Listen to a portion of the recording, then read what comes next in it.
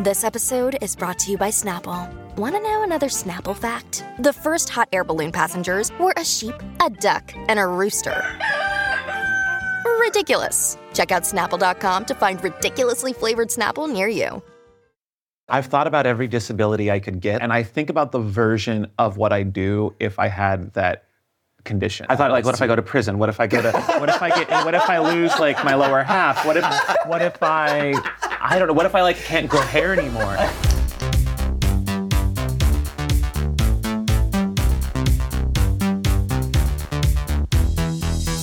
For years, y'all have been asking for Anthony to be the one getting interviewed. Well, in this episode of Assumptions, we sit him down with other OG YouTubers. Now let's get into it. OG YouTubers felt pigeonholed into one form of content. I think that's actually true. For you? For me, I mean, I feel like at the time it was super risky to take risks. It's like one risk pushing it too far might turn your audience away. It felt like YouTube was really fragile and the audience was a little fickle at the time.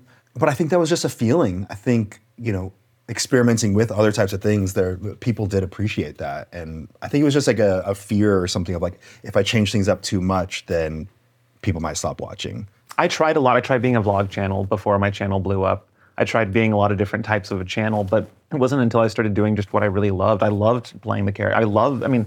Playing characters is one of my favorite things to do. I would do it if I was on another planet. I would find a way to like play other characters and film it. So when I just kind of gave in and really started doing what I authentically loved, that's what started blowing up. And it was almost like people I felt could sense that this is coming from a more genuine part of me than just like me trying to vlog a life that I wasn't living. Because I would never vlog my actual boring life. So it was just this false, and I was like, no one's gonna watch that. But then I started playing these fictitious characters, and in a way, it's like I just appealed to more people with the mask on. And I think I've always kind of liked that version of storytelling long before YouTube existed. It's weird because especially when I was first starting out, I did not feel pigeonholed at all because I had my personal channel, Danebo, and I was just doing whatever kind of random stuff I wanted to. It was a lot of like sketch, like very cheesy special effects. That was my favorite thing in the world. And every, couple weeks I would just do something random and new, and that was fun and exciting, but I didn't really have any kind of direction. So like some things would do pretty well, and then some things would just fall flat, and I just kind of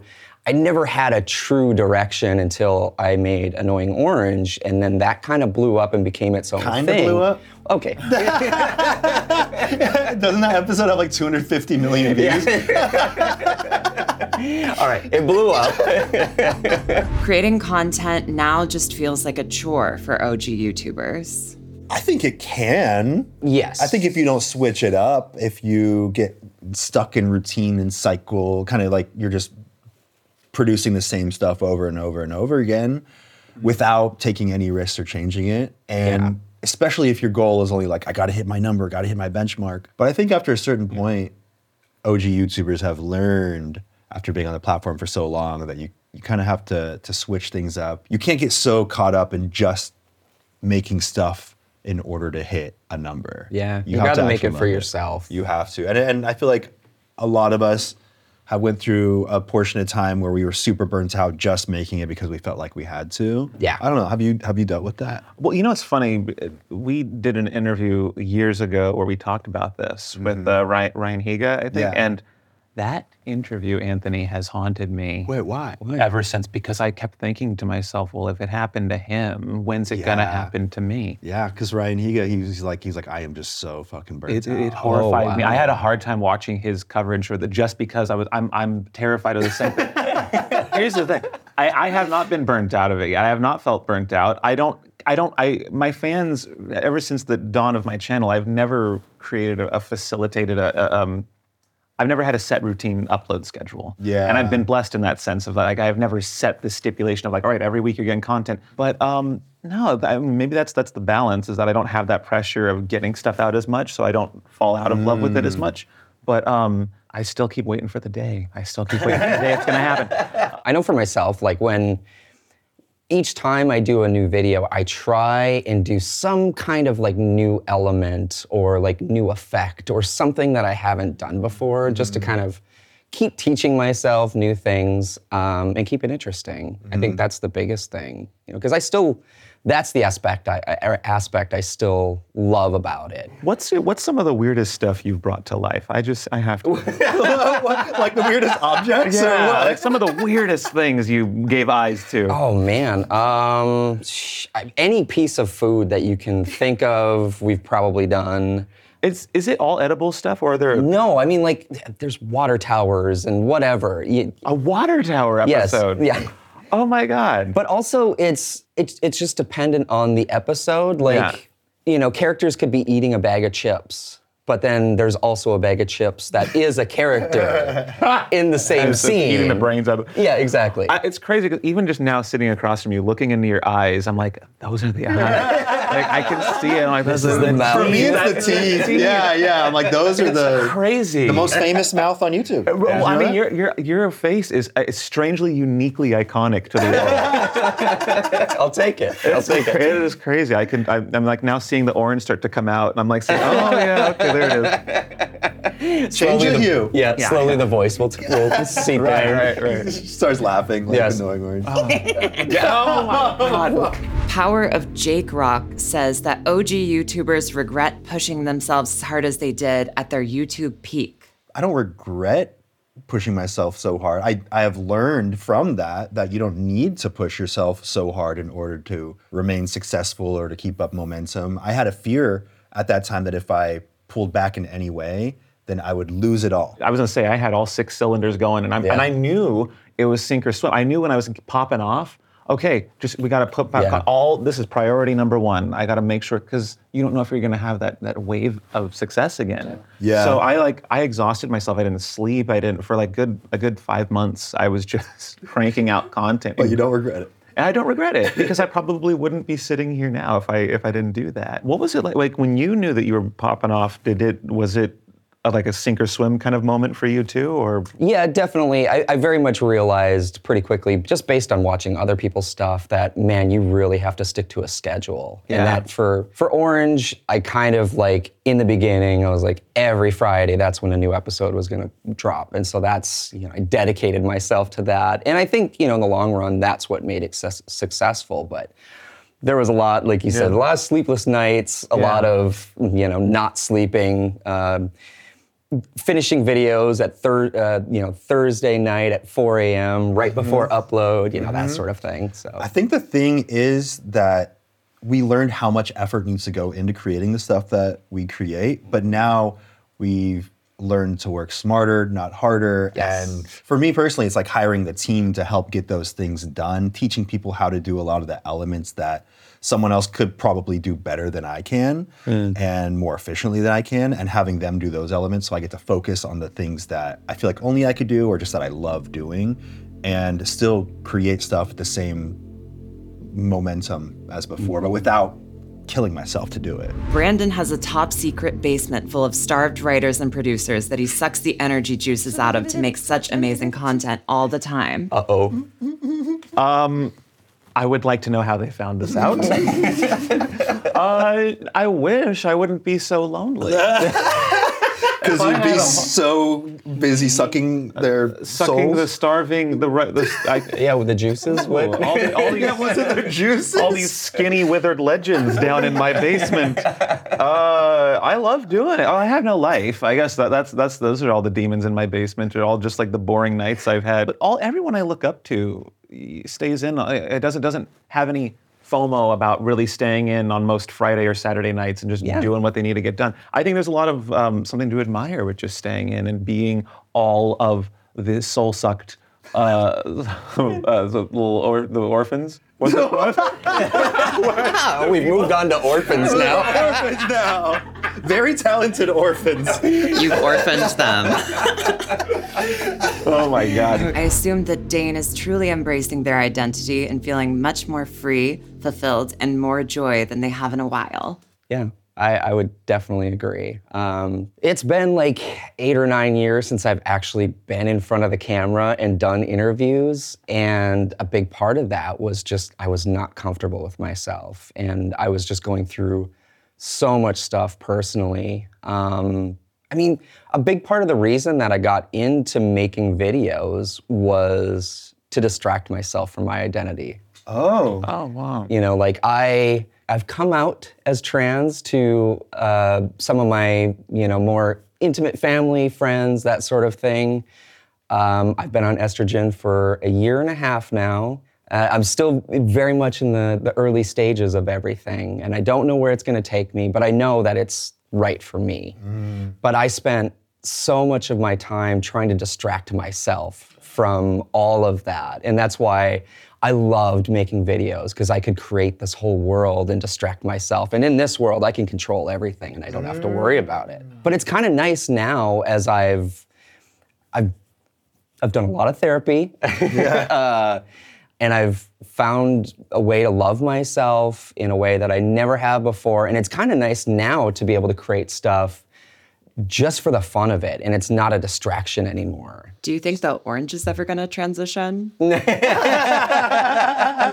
yeah, is Orange gendered? Is it he? Okay, so I mean, this has been a big topic of conversation with the fans for a very long time. But Marshmallow is a character who was kind of like the Pat character in Saturday Night Live. Are they a boy? Are they a girl? Right. And we finally settled it a couple years ago. We made an episode where Marshmallow comes out as non-binary, and to some degree, it was a little bit of a reflection of my own coming out. I've kind of realized, hey, I've got this platform. I want people to know, and I just want people to know it's okay.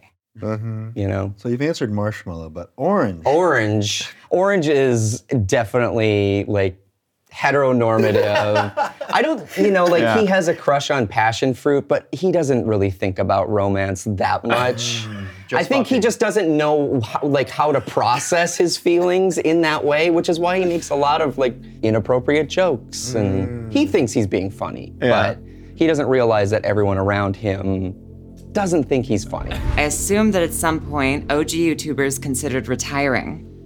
Yes, absolutely. There was many conversations I had with bigwigs about selling Annoying Orange. But it was definitely at a low point, when there was a lot of things going wrong in my career, my personal life, and I was just so overwhelmed. I was like, I just got to do something. And I, went and talked to people about it. But at the end of the day, I kind of came back around, and I was like, you know what? I can't. This is my baby.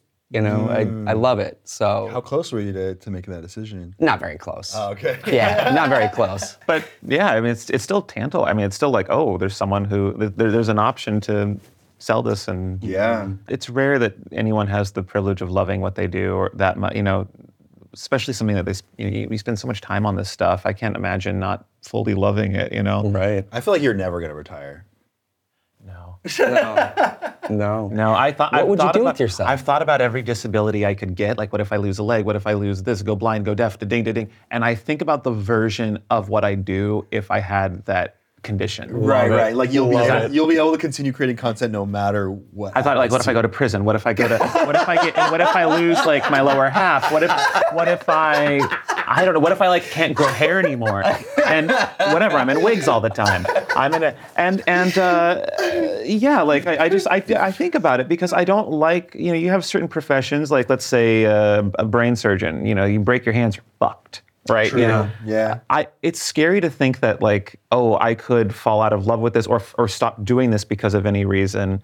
I'm never going to retire, but I am scared of something preventing me from doing what I love, and so I don't think anything can. I have to be pretty fucking dead to stop doing this. The only way you're not doing it is if you're in a coma or dead. I just love And even then, we'll step in, and we'll do the filming. I hope you do. Yes. It'll just be shots of your body in a coma. People love it. I've never thought about actually retiring in the moment, but I have fantasized about a future where I retire. And I don't know if I'll ever actually get there. But even selling Smosh in 2011, it was with the idea of when I'm super old, in my 36 years old, I'll be able to retire. That's probably young. when I'll want it. But now I'm here, and I see I just love doing this. I love making things. I love creating things. I love seeing the way that it impacts people. I love seeing the positive effect that you can have just through this little screen, and it can affect potentially millions of people in a positive way. I just enjoy it. I love it. Yeah, so I was much. gonna say, yeah, you're not gonna. I don't see you No. retiring. I don't know. Hey, I got a don't know. question for you guys. How old were you guys when you like started to pop off on YouTube? Oh, that's a good one. 18. Wow, you were a baby. Literally half. You my waited age until ago. it was legal. Yeah. Wow, yeah, that was yours. That was in 06, That was 05. 05. Yeah, yeah. I Wow. just turned 18 and the Pokemon lip sync video popped off. It got on the front page of YouTube and That's wild. Like I ever. think about it because I was around 30 when things really started taking off for Whoa. me, and I can't imagine, coming out of my teens and just Yeah. not knowing anything about myself and still figuring myself out, and then that happens. it was strange navigating, having all these comments and people telling you what they think about you. Yeah. And you're so vulnerable at 18. Right. And Oh, every opinion matters. So that was something I had to like very quickly learn how to not take to heart. But luckily most women just call me emo or homophobic slurs. So I was like, okay. You did get a lot of homophobic Okay. slurs. Oh, for Ian, sure. not as much. You got. A lot Oh, of the I got gay- a lot more. He got some too. You did. Yeah. But everyone's like, but Anthony's the gay one. If there's a gay one between them, it's Anthony. OpDoc, they say, I assume the annoying orange person has been making those videos as a requirement for a deal they took, or they signed the rights away to it. Wow, that's brutal. That is brutal. That implies a lot without saying much. Yeah, I don't know. That comes from a very angry place. Yeah, who are they? Yeah. It's a OpDoc. Doc Ock. I'm sorry you feel that way. But no, I mean, absolutely not. I do it because I actually like doing it. Well, you had the cartoon, and then there was a time when you had all the toys and Halloween costumes and stuff. Maybe it comes from a place of just seeing just how much stuff was made at certain times. Sure. I mean, there's always going to be people that are like, you sold out, you did a TV show, and Yeah. that sort of thing. But kind of to go back to what I was saying earlier about, like, I went to school to be in film, and I, before then, I didn't even know, like, this was a career. Like, I could make videos for a living? Holy crap. And so once things took off on YouTube and, Orange took off, I really saw that as an opportunity. Like, hey, this is something that I love doing, and I'm gonna chase that. And, 14, 15 years later, it's still going, which is crazy in internet years. Like, talk about like longevity for the three of us. Holy crap. That is so long I think to it's be doing incredible that this. you could keep that series going with enough life in it for so long, and it's attracted hundreds of thousands of people to come back and watch every single episode. I think that's Dude, amazing. we can put faces on anything. Name something you want a face on, I can do it. Obama-shaped dildo. Or Obama-shaped dildo. We can do it. All right. Yeah, that'll be Orange After Dark. Yeah, Ooh, you know, there's an appetite for that. Yes, there is. We'll do an OnlyFans. Oh, I meant Yeah. this is a perfect. My brother said, because I said, "Do you have any questions you want me to ask?" And he says he remembers seeing Annoying Orange Rule 34, or is it 37? 34. 34. Like basically being an annoying fleshlight. And he said, "Is that? I've never seen." I mean, there's an appetite for anything out there. I do not doubt it. The annoying fleshlight. Oh God, I can't even. I don't know, but it's out there. You would think nothing would kill a boner faster. Because they're so acidic. I was thinking because it's annoying. 'Cause it's so silly. Well, I mean, it's not annoying when you're doing what he described. Brandon Rogers is actually an asshole in real life. Yeah, and it's people are just gonna have to learn to live with it. There's a sign in front of all my meet and greets that just says sorry. And then as they leave, there's an array of Band-Aids, medications, all kinds of, there's ointments and stuff to heal the red marks that they walk out of there with. No, I abuse my fans. Not verbally, physically. You're not a maniac. Right. It's not full on assault you don't hurt either. their feeling. And if they don't like it, then well, that's what therapy's for.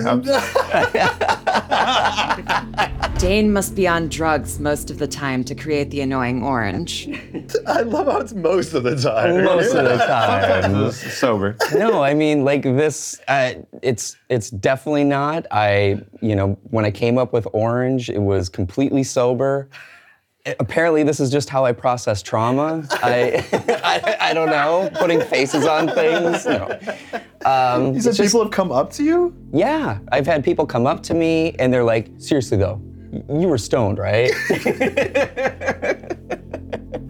I always assumed they overworked themselves and never really had time for anything else. I mean, that's not wrong. Definitely true for a certain portion of time. Yeah. You have to unlearn your hardworking tendencies, especially because that kind of stuff is rewarded. You're like, oh, I've been working 60 hours a week. People are like, oh, good for you. And it's like, totally. people, I think it's just looked highly upon to overwork yourself. Yeah. So you kind of have to unlearn that. Plus, when your stuff is popping, like it's so exciting, and you can't wait to actually like stay awake and keep making stuff, and you see the results of your work, and it's like, yes.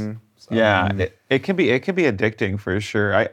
It's hard to know when I'm like working and enjoying it and working and then like harming myself by not sleeping and working because I'm sucked into it. And next thing you know, I have a day's worth of piss in me, and it's crazy. And it's not yours. I don't know how it got there, but I don't know how it got there. Someone found their way to my urethra. That's got to be the quote of the day. Come on. I assume OG YouTubers cringe at their old content. Who doesn't though? I mean, the whole point of being an artist is I think is to progress, year after year. There's a few gems I look back on and I go, damn, that was good. But I don't know. What do you? I don't know. I think there was definitely a portion of time where I was like, oh, that's cringy. But now I look back on it and I'm like, I think I'm just more proud of how I started, how I was doing these things, being creative, making these decisions, taking risks when I was 17, 18 years old. I think it's really cool to look back and see the evolution. I don't cringe about it, really. Good. Yeah, I think that's important because it's all an evolution. It's all learning, and I think when I look back at my early stuff, that's what I think too. It might be primitive, but you know what? I was learning, and in its own way, it was, there's value in it. I think as we get older and the further we distance ourselves from those early, we were just learning, how to make videos, that era, I think we will, we get more forgiving to it. Because that's when we first started. Whereas, maybe like 10 years after the fact, it's like, ugh, like we're too close to it. And it's kind of like, I'm not that. But you're right. There's kind of a magic to when we were first because you're watching yourself fall in love, and we're lucky enough to have had it on camera.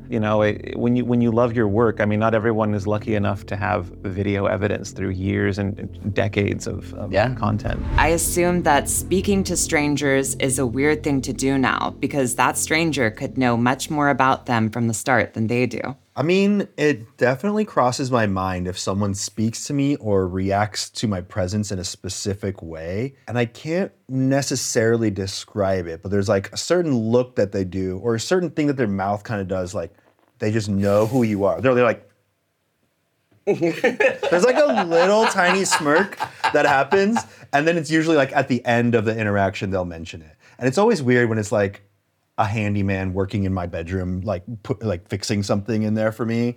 And then they're like, oh, by the way, I grew up watching all your videos, love it. And I'm like, oh. Yes. And luckily they've never been a creepy person, but there's so many there's so many creepy people out there. Dude, I don't know how many times I've had workers come over and do the same thing. They'll see like the plaques on, the buttons on the wall, and they'll be like, wait, annoying? Oh my gosh. I recognize that mouth. Yep. And then they want to talk for like, a half hour about their childhood and stuff like that. It's fun. Yeah. No one's recognized me at all. No, I've had a couple Uber Eats drivers be like, no.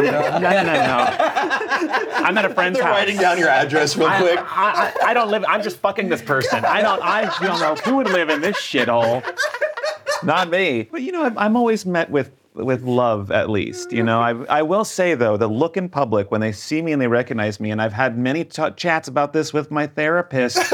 I assume immediately that they don't like me. I assume that they're thinking homophobic thoughts, or they're thinking like just they're thinking about what I look like or what I am. Oh, this person is like judging me, and then it's almost always that they recognize me. But when I see them looking at me, I'm like, it's also a similar look to they're checking you out a little bit, because it's like a prolonged So it's either they're stare. homophobic, they're attracted to you, or they know your content. They're homophobic, they're hateful, they're racist, they love me, want to suck me.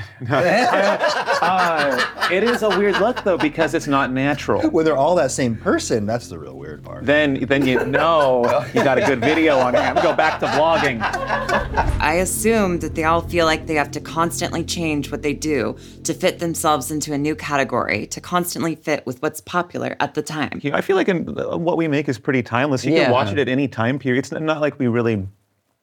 I mean, you'll do parody. I mean, we've all done parody. Yeah, I mean, actually, I guess we ran into this recently when Ian and I were writing like a fake commercial to advertise a fake product, and our go-to in the past would have been like an infomercial parody, but that's you don't see infomercials, so it's not really like in the zeitgeist. So we took a different approach, and we were like, oh, it's going to be like a medication or drug ad commercial parody instead. Like, so we've definitely had to flip some of the ideas that we would have done before and be like, what's the modern take on it? Yeah. But I don't really feel the pressure to like keep up with like what's trendy now, because I feel like that just falls out of trend. YouTubers can't be professional actors. I have had problems getting cast in stuff specifically because, by definition, I am an influencer. Oh, they're like, you're not to be taken seriously. Right, let alone the fact that like really what I am is I'm a filmmaker, I'm a comedian, I'm a writer, I'm an actor, but because the medium in which we're all on is, it's YouTube, that's where that's not taken as seriously. Right, and then and whereas during the Fred like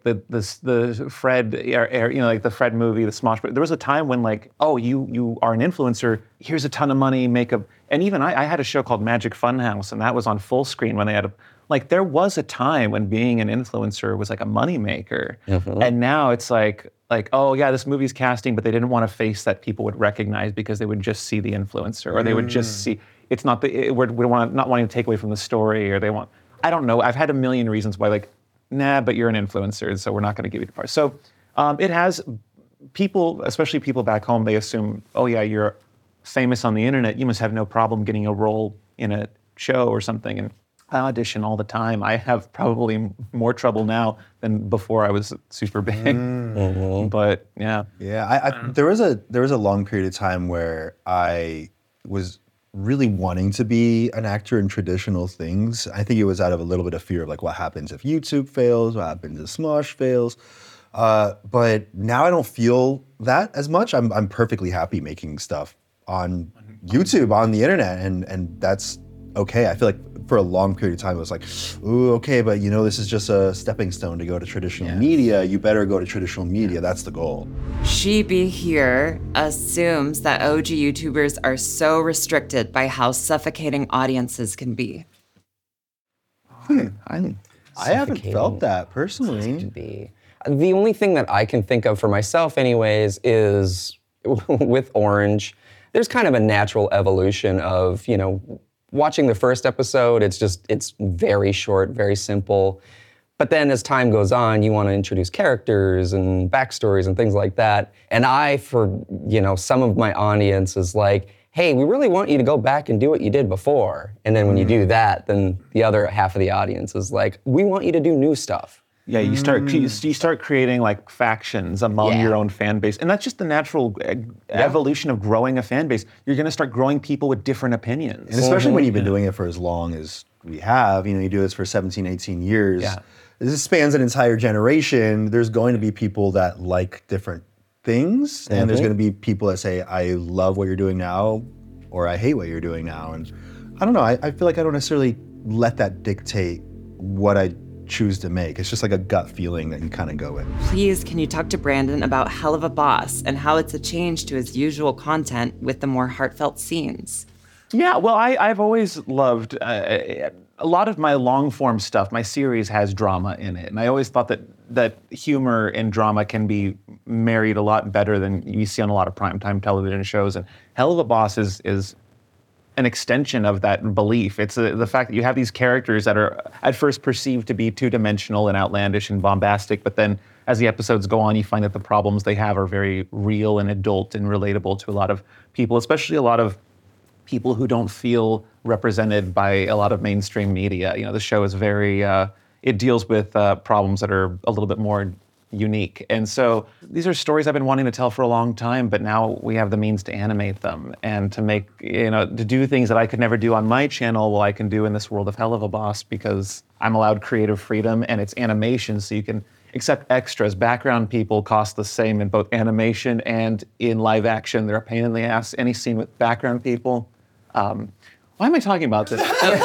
There was a lot of positivity around Hell of a Boss in our comments. A lot of people were really liking the content. It's I love it too, and I'm not just saying that because I'm part of the show.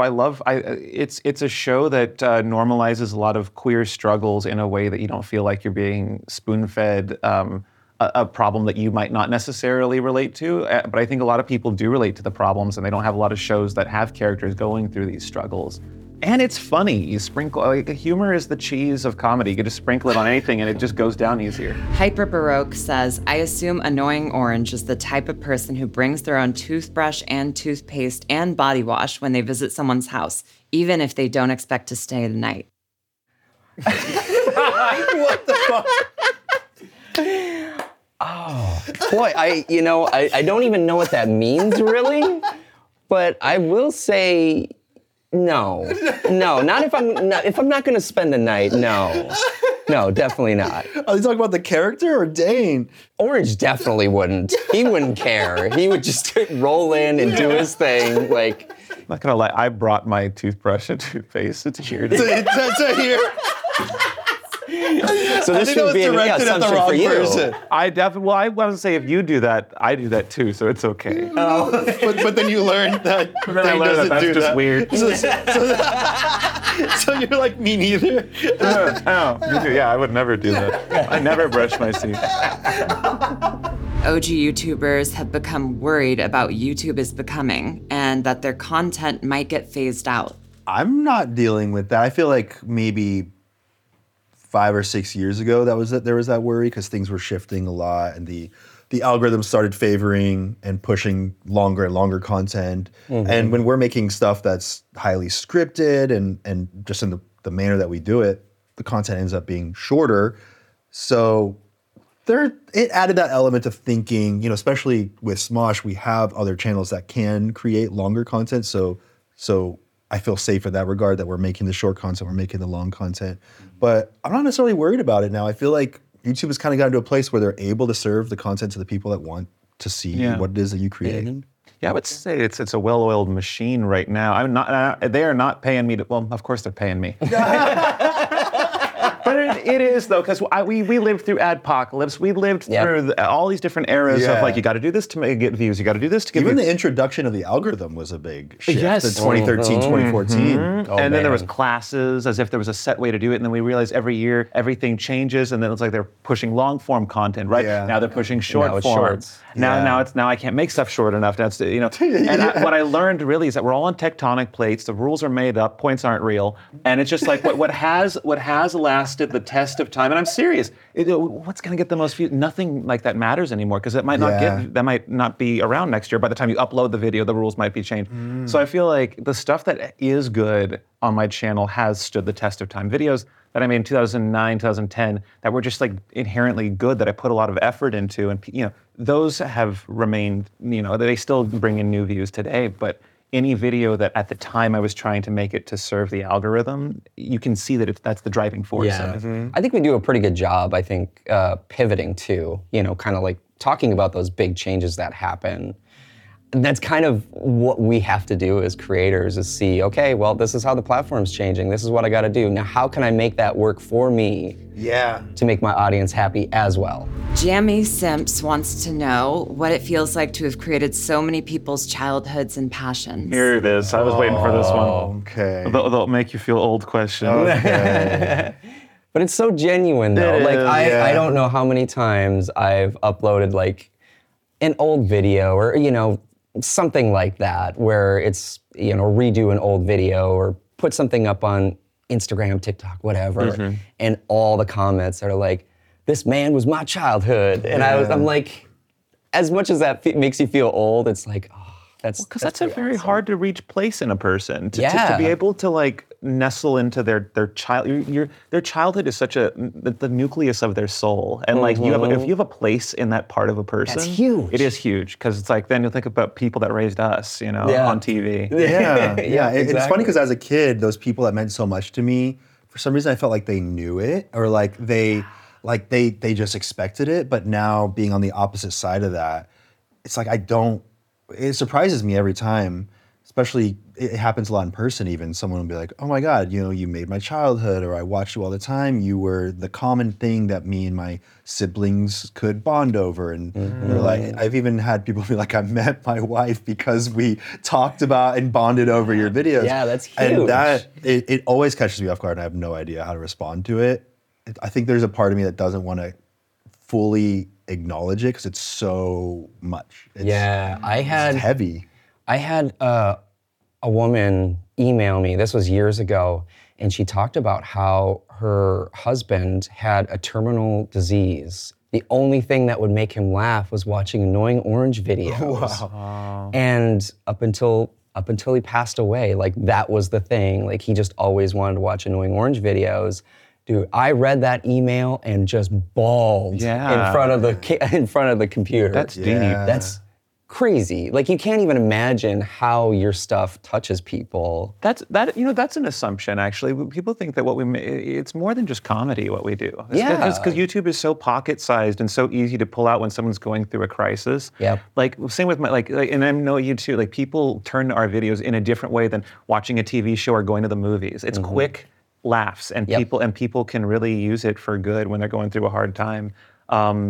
It means just as much to me when I hear people say how they used comedy to avoid a bad situation or avoid or to make I had people come to me and they say, "You raised me," and I always joke, I don't expect child support. Fame does not equal fortune, but they're No limos. But no limos. I did not get here in a limo.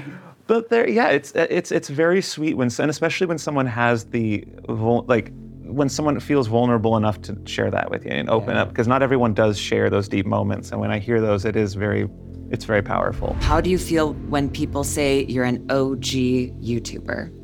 I feel like we got a VIP pass to one of the most exclusive spots in internet history. Yeah, True. wear that shit with pride. Because not everyone can say that. People before us and people after. We hold a very sacred place in the timeline of the internet. And we were like the first wave there was MySpace celebrities and other like versions of internet, but we were like the YouTube celebrities were like the first version of internet. And then you have like TikTokers and Instagram, but to be a YouTuber, that was a coveted thing. I kind of wear it as a badge of honor. I think it's really cool just to say that I was there since the beginning before you could even make money on this platform. And it really was just a place for expressing yourself and being creative and connecting with the community. And it's really cool to see how much it's grown. And to know that my heart is in it in the same way that it was then before money was involved. I think it's kind of cool to know that for sure. That you have that longevity ahead of you. When I was a kid, if I knew that this was a career path, I wouldn't have done shit. I wouldn't have gotten anything. I wouldn't have done my homework. I would have just been like, I don't know how kids are still doing their algebra, that this is a career path. Because they know that they could be doing Now this is an option. How are teachers getting any homework done? I think people, though, there is a misconception, though, or an assumption about, they see where we are and they think like, well, how do I just get there? And the way that, at least I feel like us, the way that we got where we are is very, very, we got here in a very specific path. I'd say we only got here because we didn't see this as a destination. No, we were just playing. Yeah. In the sandbox. Yeah. It's daunting, I think, when you look at someone who has reached a destination that you want to reach as well. It's daunting when you work backwards and look at all the little steps that it took to get there. You kind of want to skip a lot of those steps and just get there. Yeah. But I think all those little steps are required in order for you to get here. And you have to, for us, it started off with just playing and creating stuff that brought us joy. And it just so happened to resonate with people and bring them joy as well. And it was like one teeny tiny step. each day.